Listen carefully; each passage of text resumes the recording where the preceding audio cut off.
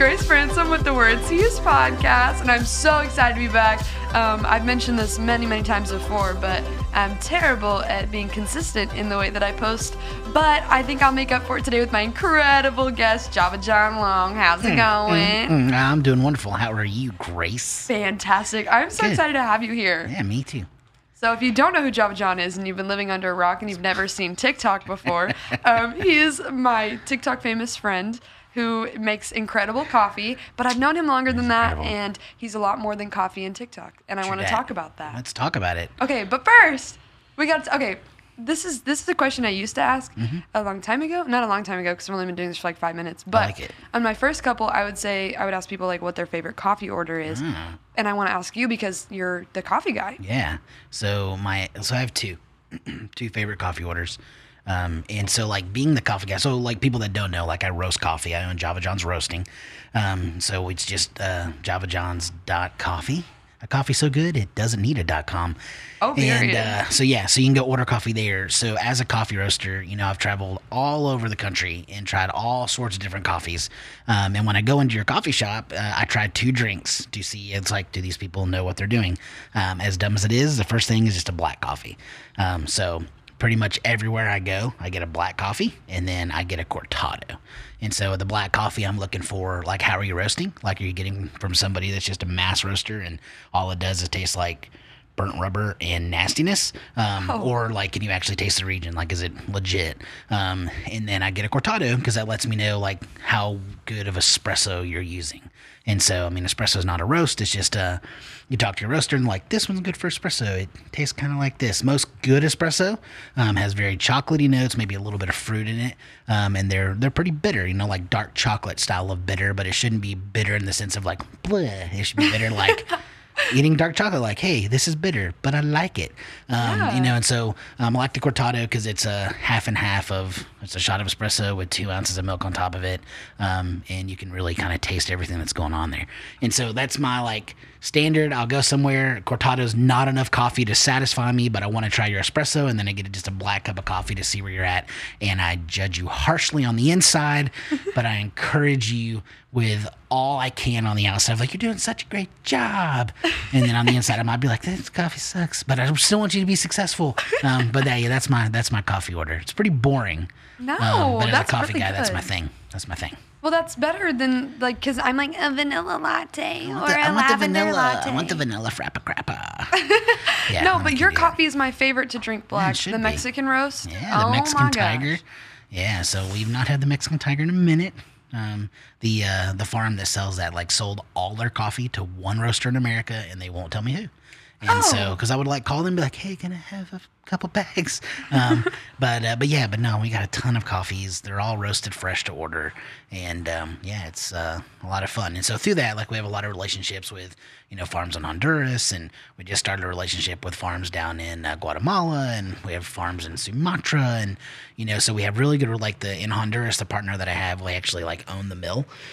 And so we're able to give back in a real mission-focused way, and making sure that, the people that work for us, are on mission, and they really take care of the farmers in the region, and we pay everybody a fair wage. We're not fair trade. Fair trade is at this point like a marketing gimmick. Yeah. It costs those farmers, like for what we would do, it's like several $1 million to become fair trade certified.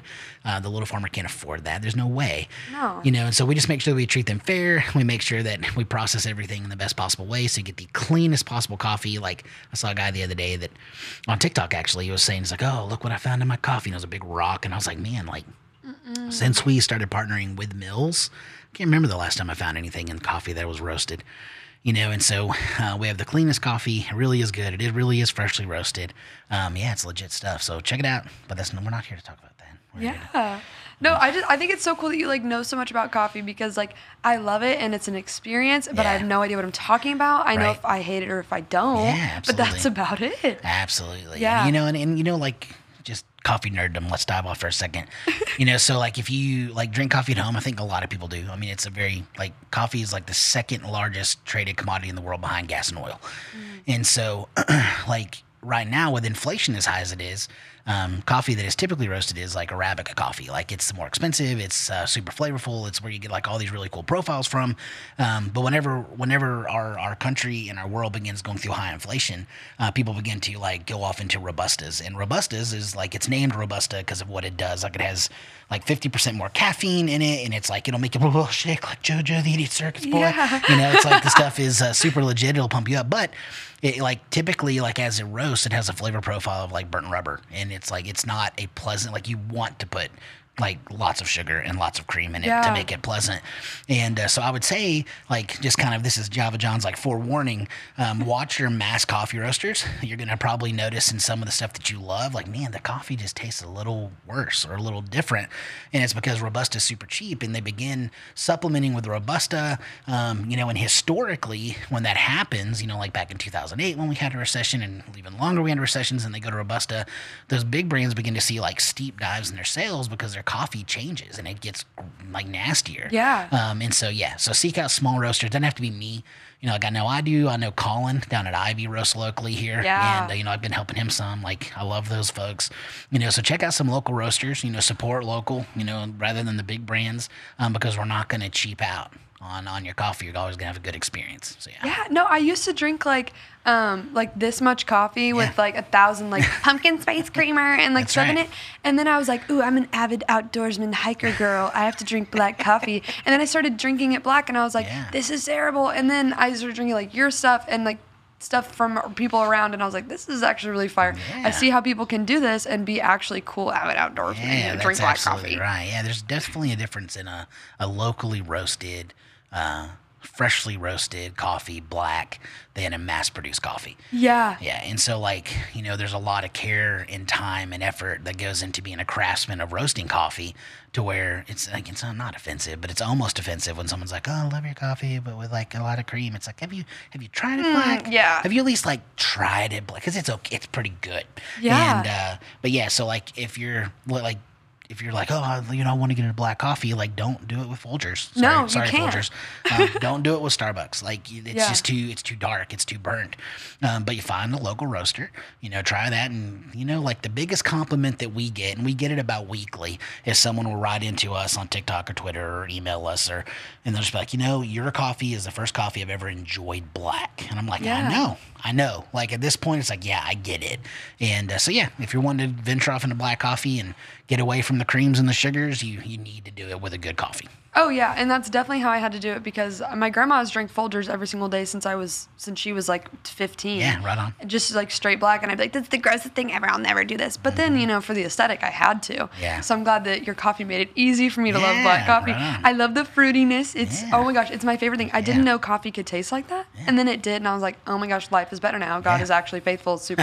He's super good at what he does. Yeah. But I love coffee. But let's move to Jesus. Yeah, I love Jesus more. But I want to hear your 6-word testimony. So what is that? My John. I'm kidding. John, stop it. Yeah, so I'm actually glad you because when we talked, it's like, we're going to talk about testimony. I was like, okay, cool. Like, I can share my testimony, you know, but then you texted me this morning. You're like, you know, let's do a 6-word testimony. I was like, oh, dang it. 6 words. It's so hard. Few. But it's really not. It's not for me, you know? Okay, and so, mind. like, I began praying over it this morning, and I was like, oh, man, this just got super easy because the Lord's faithful. You know, because I began really evaluating, like, who has the Lord made me over the last decade. And this is what he's been teaching me more and more. And this has become my 6-word testimony. And it is just to learn the unforced rhythms of grace. Learn the unforced rhythms of grace. And so my walk with the Lord in the beginning was very rigid. And it was very rule driven, and it was very much I have to go to church, and I have to read my Bible, and I have to pray, and I have to journal, and oh, there's a new mission trip, I have to sign up for that, and oh, they got Bible school, I have to do that even though I hate kids, and you know they're going to camp, I got to go to camp, you know, and it became very, very hard. And then about a decade ago, I was having a quiet time, and I was reading the Message Bible, which is not a good translation, but pick it up as a commentary to help you understand.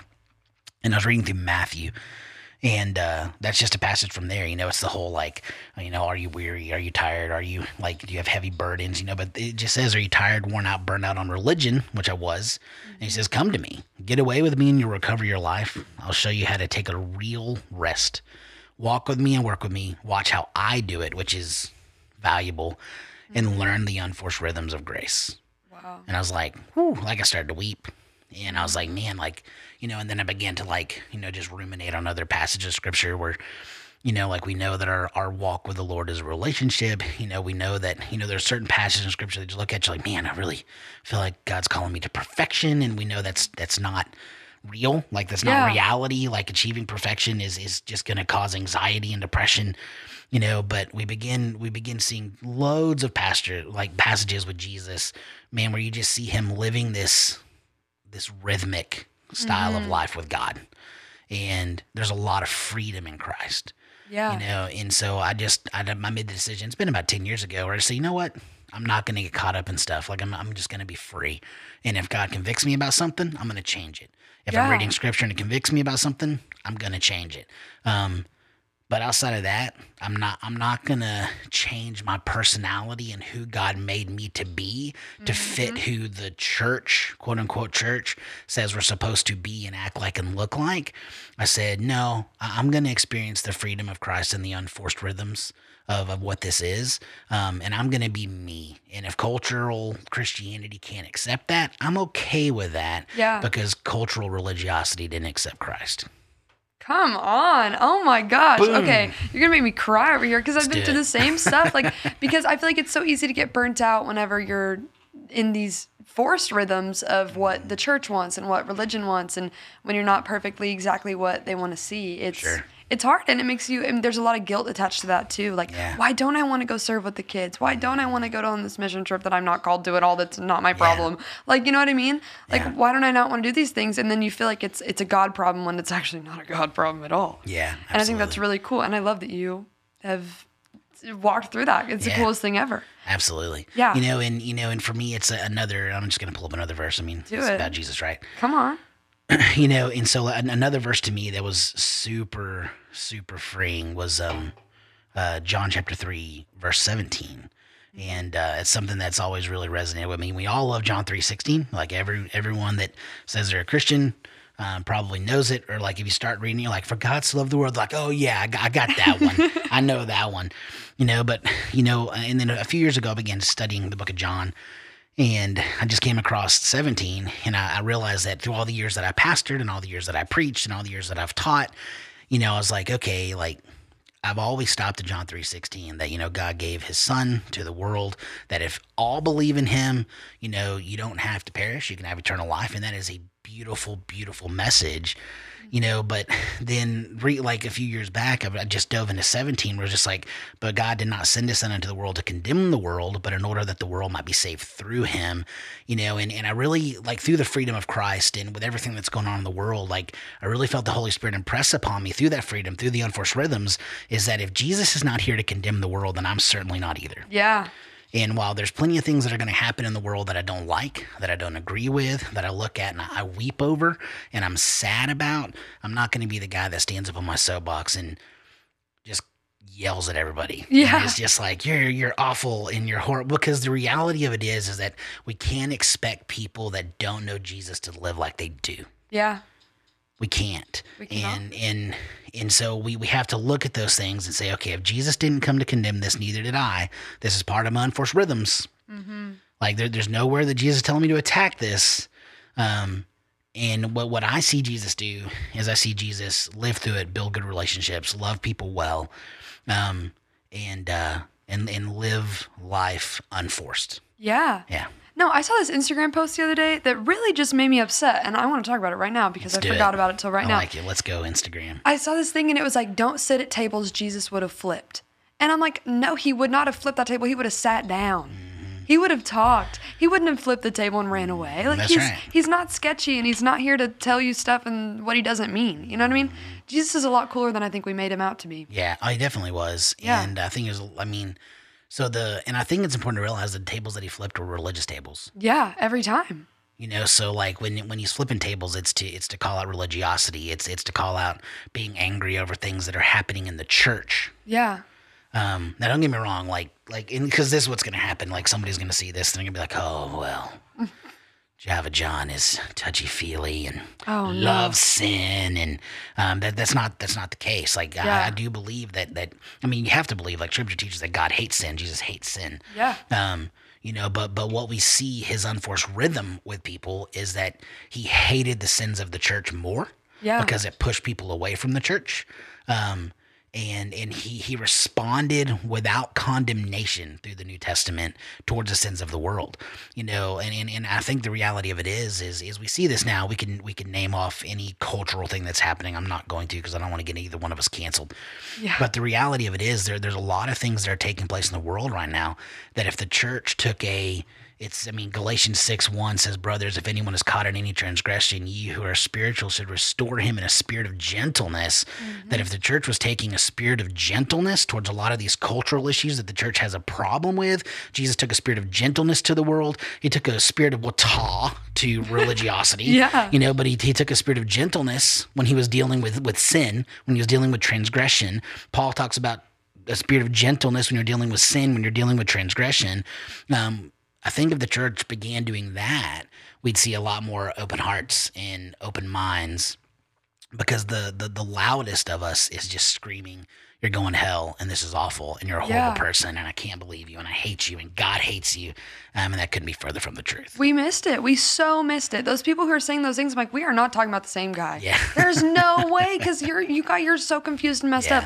I did a show a few weeks ago with my friend Annie, and she talked about church hurt, and then I talked with my friend Chloe again about like church hurt, but Christian hurt, because Christians are really good at hurting each other. Sure. And you've been in the church. Yeah. So talk about that from your perspective. Church hurt? Yeah. It's real, man. So I was a youth pastor for a long time. I was a senior pastor for a while. For the last 18 years, I've done evangelism, speaking at church camps and those kinds of things. Church hurt is very, very, like I served at a church one time that told me that they viewed their mission from the Lord, which is super unbiblical. They viewed their mission of the Lord was to be spiritual sandpaper, to bring you there, treat you like garbage, so that when you left, you realized how good you had it. You've got to be kidding me. No. And, so the reality of it is there's a lot of church hurt. And I think that we have to have a little bit of grace with church hurt. Yeah. Because churches are filled with imperfect people. Absolutely. And so like church leaders have to live in this weird balance of hurt people. Mm-hmm. And it's just going to happen that way. They have to live in this balance of they can't take everything personal, which is why I felt as a pastor, I took a lot of things personal.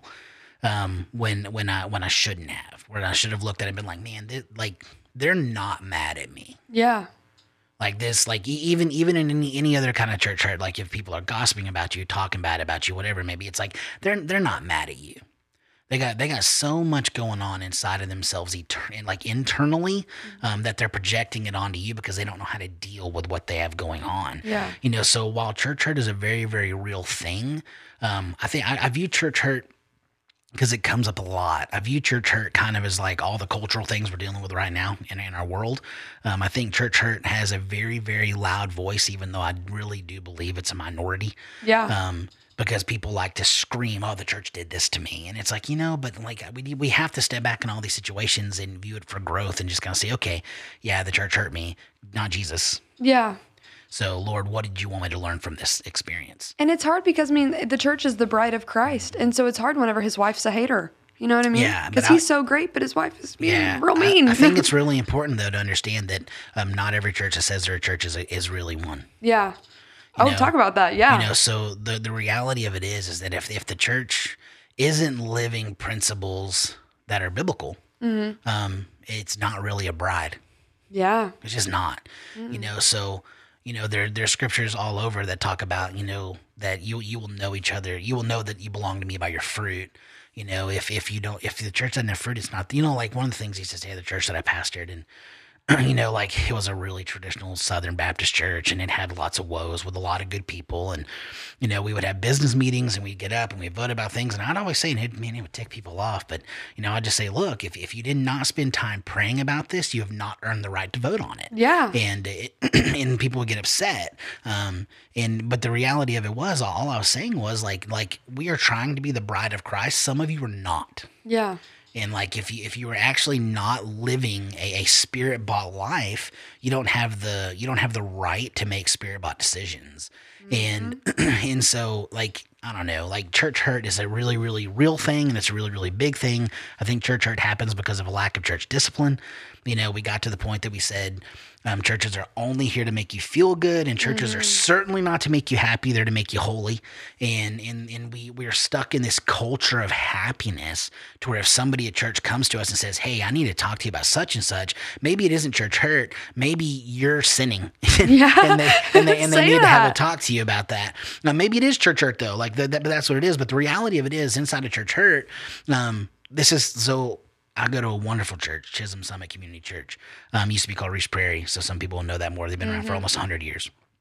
And truly wonderful, truly healthy church. Staff has been there forever. I mean, literally. You know, I started going there when I was 5. I've been gone a lot and come back and gone and come back from serving at churches and living all over the country.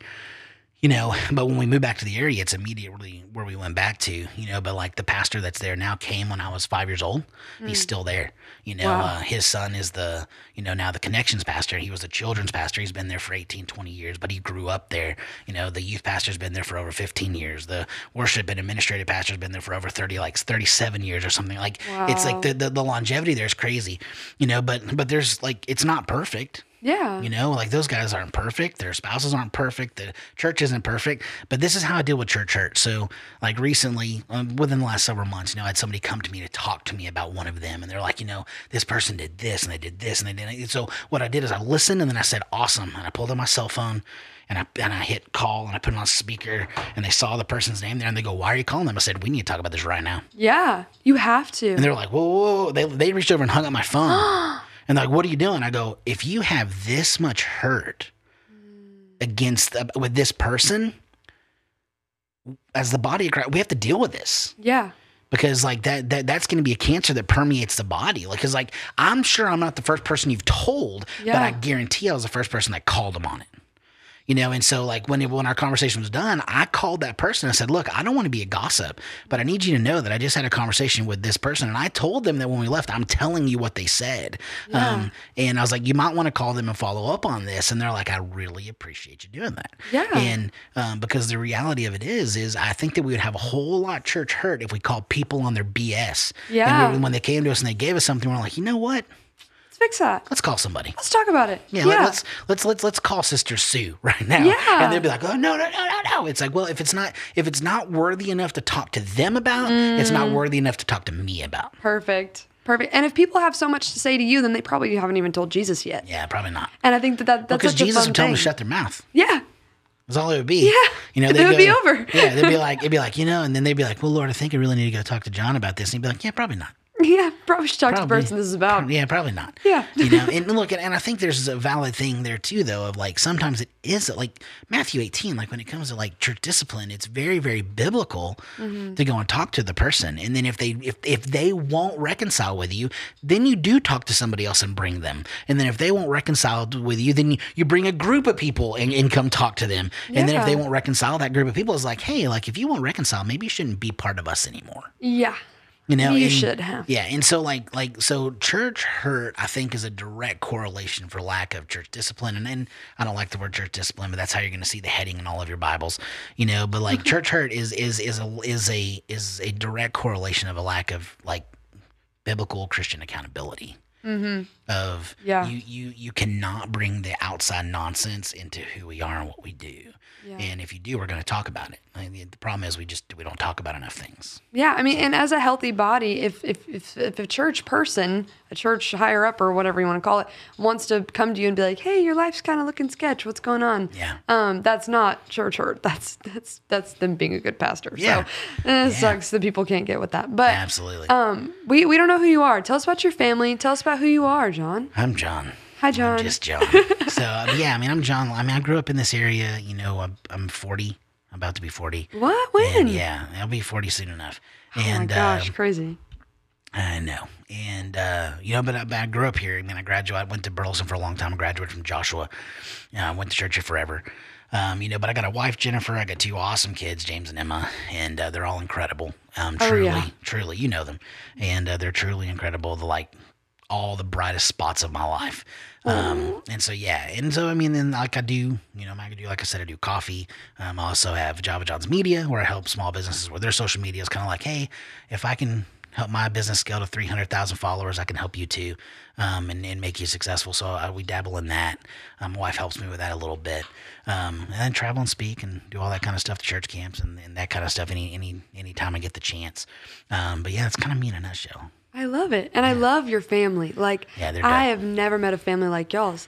Like, I've never, like seen a family and been so obsessed with them in my life. Yeah, they're Because you cool. guys are just perfect and precious. We're definitely not perfect. but we Perfect are in the precious. sense of precious in Yeah. every way. Yeah, we're precious for sure. Jennifer's an angel. She's something. Like, sent from actual literal heaven. Yeah, it's And your possible. kids are perfect. Yeah, they're great. I have great kids, and my wife is awesome.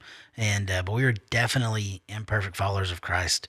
But I think that we've all really embraced trying to live the unforced rhythms of grace. Yeah. And because I mean that's how we're trying to raise our kids. Like I mean, trying to raise my son to realize that you're not a failure because you didn't do that. Like it's just part of life, and helping them realize that the relationship with Christ just doesn't have to be so rigid. And I don't know, my wife's awesome. Like without her, my kids would probably be like hellions. But yeah, we make a good team. That's for sure. For sure. And oh my goodness. And your children are very beautiful little people. Yeah, they're awesome. And they're so kind and polite and precious. And I love them. You're the kind of family that we want to go to dinner with. You know what I Yeah, mean? let's do it. Like you're the cool people. Because most people, it's like, oh, we're friends on the internet. We don't Yeah. talk. Right. No, you people are like doing life people. And I Yeah, love that. try. You guys are the actual literal best. But okay, you mentioned a second ago something about getting canceled. And so I want to talk about cancel culture Sure. with someone of your following. How many followers do you have? That's like 273,000 on TikTok. That is a and, lot. almost 9,000, like 8,500 on Instagram, and we just started focusing there, trying to grow that world. But yeah, I mean, like all socials together, about 300,000. Wow. Yeah, so it's a lot of freaking people. So are you scared to get canceled? No, I'm really not scared of getting canceled because I don't typically say things that are super controversial. Yeah. Like my goal on everything I do in social media is to be the bright spot in somebody's life. I have several friends through social media wise that, man, they call people out on the internet and they block people all the time. And like I've blocked 6 people on TikTok, and I remember all of them, and I remember why. But like I don't block. Like if people come and they hate on me or they yell at me, and I went through a season where I almost got canceled. Oh. I had like a whole subreddit of people that hate my guts. I don't know why. And because I'm not James Hoffman, so if you know James Hoffman, go look him up. He's a famous coffee guy. But yeah, like I had a stretch there where I was permanently banned.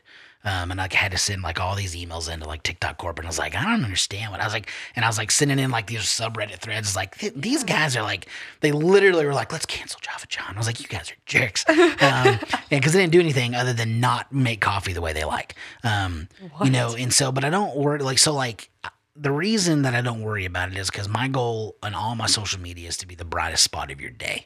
And so, like the reason I don't block people and the reason I don't fear being canceled is because of the positivity that I try to bring.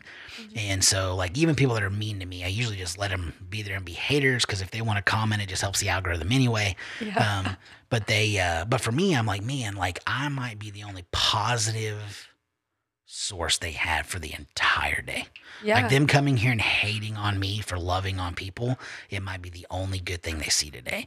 And so like I don't really worry a whole lot about it because I don't delve off into politics or cultural things or anything like that. I mean, I do talk about Jesus from time to time because I do love him. Yeah. And but those usually do just fine. Like I think most of the people in my community know like I love the Lord, but I'm still super respectful of who they are as people, because Jesus would have been super respectful of who they are as people. Yeah. And I think it works. So I don't really worry about it too terribly much, but it is always in the back of your mind, because literally it takes one word for somebody to be like, that's it, you're dead to me. And Yeah. and it's over, because we live in a very reactive, weird society. They see people get canceled all the time, and they think that they can be the one that does it to somebody. And so I don't worry about it a whole lot, but it sits back there. It definitely sits back I mean, there. it could happen to anyone. It happened to Jenna Marbles. Yeah. So it can happen to anyone. Yeah, I mean, I love that woman. Bring her happen back. to anyone. Yeah, I mean, literally, it can happen to anyone for anything. It can be real, it can be fake. Yeah, Yeah. it can be scary, but it's not that big a deal. I worry about Christians canceling me sometimes, Yeah. even though I have like zero following. Yeah. But like, I worry about it because like I present Jesus as someone who's a lot cooler than we thought he was, and people don't really like that. They want him to be lame so that Yeah, I get that. they can fit in his little box. You I know get what I mean? that. I've talked about it on First Worthings of Grace. I think it was back at Easter. I did a video and it did really well. I mean, it got like, I don't know, like 100,000 views or something. And like most of the comments were super, super positive, but there was definitely those in there that were like, you don't even know Jesus. And I was like, well, that's really judgy. Yeah. And there was one guy that, like he and I went back and forth a couple times and, he was just like, this is not the Jesus of the Bible. And I was like, well, we're reading a different Bible. And, and he was like, and look, his opinion's fine. He can have his opinion. But he was like, you were what's wrong with Christianity. And I was like, oh, well, define that. Like, Yeah, I was what? like, I'm just curious. And he just felt like, and I get it. He was like, he's like, Christianity is getting too soft. And, I agree. And I said, no, I definitely agree. But the reason I think that Jesus oftentimes and Jesus was not soft against sin. Like people are going to think that I'm saying that. Yeah, he was not. And he was not soft against sin, like at all, like no possible way, like in no terms was he okay with sin. Like it's not what I'm saying. Yeah. But he dealt very gently oftentimes with sinners. Now, like whenever they came to him, there was plenty of times that he was like, "Depart from me." And there was plenty of times that he was like, oh, you're not going to do this. Go away. There was plenty of times that he'd tell people go and sin no more. Knowing that was impractical. Like it's not practical. But his whole thing was, like that Christianity is becoming too soft, and now it's like, the message of the cross is so offensive. That's what Scripture says. That people are going to think we're crazy for believing it. That's what Scripture says. Yeah, Paul said that. That we have to be the ones that aren't condemning. That's the Holy Spirit's job. Yeah. So I'm going to do everything I can to be a bright light in a dark world and pray that if people begin to seek the Lord because of me, that the Holy Spirit does his work. Like my job is to be the light. The Holy Spirit's job is to follow up. Like I can't make that decision for anybody. I can't convict of sin. Mm-mm. The Holy Spirit does. Yeah. I can point you in directions, but I can't convict you. And so so I get what you're saying. Yeah. And like right now people want to cancel Christians because they're failing. We're doing a terrible job. They're failing, and we see a lot of leaders that are failing. They're people that are famous, quote unquote Christians that are having just massive moral failures. Yeah. And so I think people know what we believe, so they're constantly looking for us to falter, because then they can blame Jesus when really it's your fault. And so no, I get it. I get that. I mean, Christians love to cancel people just as much as the world does. Yeah. So it's really sad. No, it's not fun. It's terrible. It's terrifying. Yeah. So wait, you said you started at your church when you were 5. Yeah. Okay. How did you meet Jesus? What was that first moment like? I was like 19. Okay, perfect. And Let's so talk I about mean, that. like I said, I was a Christian. So the first time I accepted Christ, I was 7 years old, and I did it because Ryan Woods did it, and I did it because I saw Ryan Woods. He did it at church camp, and then he came back to church, and he walked down the middle aisle, and the pastor hugged his neck, and everybody loved him, and everybody like stood up, and they like clapped for him, and then he like a week later he got baptized, and everybody clapped for me, and I was like, I want that. Like that looks really cool. I love it when people clap. And yeah, I like to. You're not entertained, and and so like I was like, I'm gonna do that, and that's like, and in my innocent heart, I was like, I did know Jesus, I did love Jesus, and I was like, but this is why, but that was why. From that point on, I probably accepted Christ like 20 more times. Like every time I went to something with the youth group, I was like, I'm not saved. No, talk about that. That was what Christian culture was for forever. It was super emotional. Stop asking Jesus into your heart. He's there. Yeah. Stop it. Yeah, everything was super emotional, and it was very emotions driven, and teenagers are very emotional. Yeah. And so like I'd go to these events and be like, oh, I gotta have Jesus again. I lost him. And I'm being honest, I don't even know that I ever found him. Yeah. I had this really, really like surface level idea of who he was, but I never found it for myself. It wasn't until I was 19 years old that I had a conversation with he's still my spiritual mentor. His name is Aaron Schwartz, and I just had a conversation with Aaron, and I'd gone back to my apartment on Hewlin Street, and I did a lot of drugs, and I drank a lot of alcohol, and I was sitting there in the middle of the night, and I remember I woke up and I was just weeping. because I knew that what I did wasn't honoring to God. And it was the first time that I ever remember truly caring. That like it was the first time that I remember like I cared that I did it not because I felt like I would make like I was always afraid that someone at church was going to find out what I was doing and I was going to disappoint them. It was the first time that I remember being like, man, this really disappoints God. Yeah, shame to conviction. I'm really like I didn't feel guilt. I didn't feel shame. I didn't feel he was angry at me. Yeah. You know, I genuinely was like, you know, like this is just so like to what I know to be true. Because I went through like the phases of like studying Buddhism, and I was like, oh, maybe I'm an atheist, maybe I'm an agnostic, you know, maybe I want to look at all these other Eastern religions, and you know, and for me, it really through apologetics came back to like, you know, I genuinely believe that Jesus is who he says that he is, and he's either, you know, C.S. Lewis, he's either a liar, lunatic, or Lord, and I said he's Lord, you know, so I sat there that night and I was like, okay, and I just prayed. It was a Saturday night. And I prayed and I said, Lord, if you sober me up by the morning, it was one of those like, if you wills. I was like, if you sober me up in the morning, I'll go to church. And I did. He sobered me up. I went to church. I said, God's called me to ministry of some kind. I don't know what that looks like. I can't keep living the way that I'm living. And that's when I like remember being like, okay, I'm now sold out. I actually believe this. It's not a surface level belief. I genuinely believe the Bible is real. God is who he says he is. Jesus is God. Like I believe that. So now I can't not live that way. Yeah. But that was the first time. That's crazy. I never knew that about you. Yeah.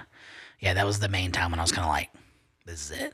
Yeah. And there's definitely been plenty of times between then and now where I'm like, God, I'm sorry. Like I gotta do some stuff a little bit different.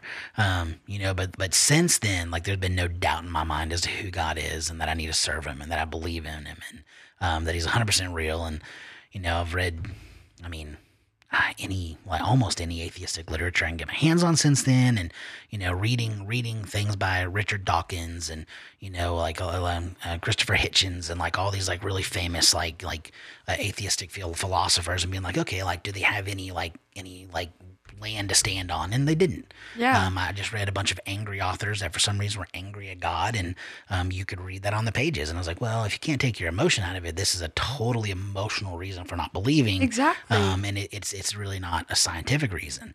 And so, yeah, that's when it made sense to me. And ever since then, it's been good. So it's like over 20 years now. Oh my gosh. Yeah. I love this. Yeah.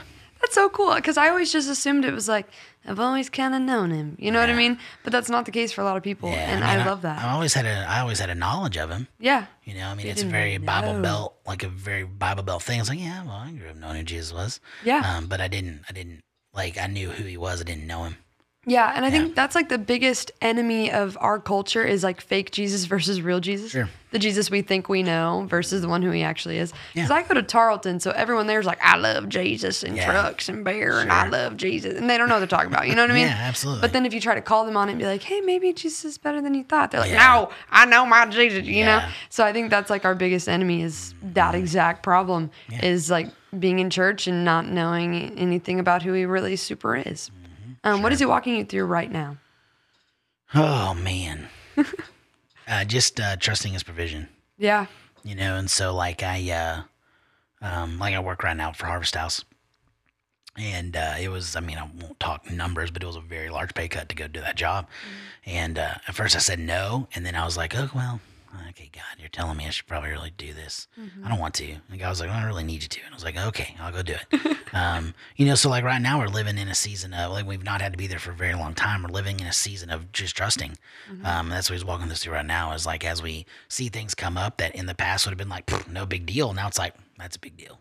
And just watching God work. So that's where we're at right now. And he always will. Yeah. And even if he doesn't work in the way that I think that he should or when he would, it always comes through. It always happens, and for me, there's always a lesson, you know. So it's like right now, if something that I'm dealing with, and I'm like, okay, God, like I know you're gonna show up, but like when, like, yeah, I really like if you could show up by this date, that'd be really cool. And if he does, awesome, and praise be to God. But if he doesn't show up for a week or 2 weeks or 3 weeks later, praise God still. And but I watch these things. I know his provision will come. I know that he'll take care of us. And so we're living in a season that we've not been in a long time, to where we're having to watch God for provision and see what he's gonna do. Wow. Yeah. That's a really interesting place to be. Yeah, it is. Yeah, but it's good. Yeah. We'll learn a lot about ourselves and about the Lord, and it'll be a good season of life. Perfect. I was going to ask you, you seem like the kind of person that does this, but I don't know. Do you have a word for the year? Do you do that? I didn't this year. Okay. I usually do. Okay. You seem like someone who's like, this is my word. Yeah, I've had him in the past. This year I didn't pick a word. I'm sorry. That's fine. I was just going to see what it was, but it doesn't exist. Yeah, no, it doesn't. Not this year. That's fine. That's fine. Is there anything you want to tell us before we head out? No, I think we've talked so much. I mean, I guess if I left anybody with anything, we've talked about it a lot. Is I would just say like you. It is very, very important that you understand that your relationship with the Lord is unforced rhythms. I'm a musician. I play a lot of different things, and I remember being in jazz band in high school. It was the first time that I realized that I could play the trumpet, but not based on the notes on the page. Mm-hmm. And you can live your life for Jesus apart from some random man's words on a page. I'm not talking about the Bible. Mm-hmm. Those are the words you follow. Like as you read those words. Like that's hard enough. Sometimes man's standard makes living for the Lord harder than it has to be. Mm-hmm. And so don't look at the notes from the sermon on Sunday, and don't look at the book that you picked up from christianbooks.com, and don't look at those things and be like, oh, this is how it has to be. Pick up your scriptures. Realize that it is unforced, your relationship. Wow. If it feels forced, it's wrong. And so I would say, like, after today, like, seek that rhythm. That'd be kind of what I'd leave you with. Perfect. John, it has been incredible having you. Yeah, it's been awesome. I'm so encouraged by everything you say. And we will see you next time on the Words He Used podcast. I like it.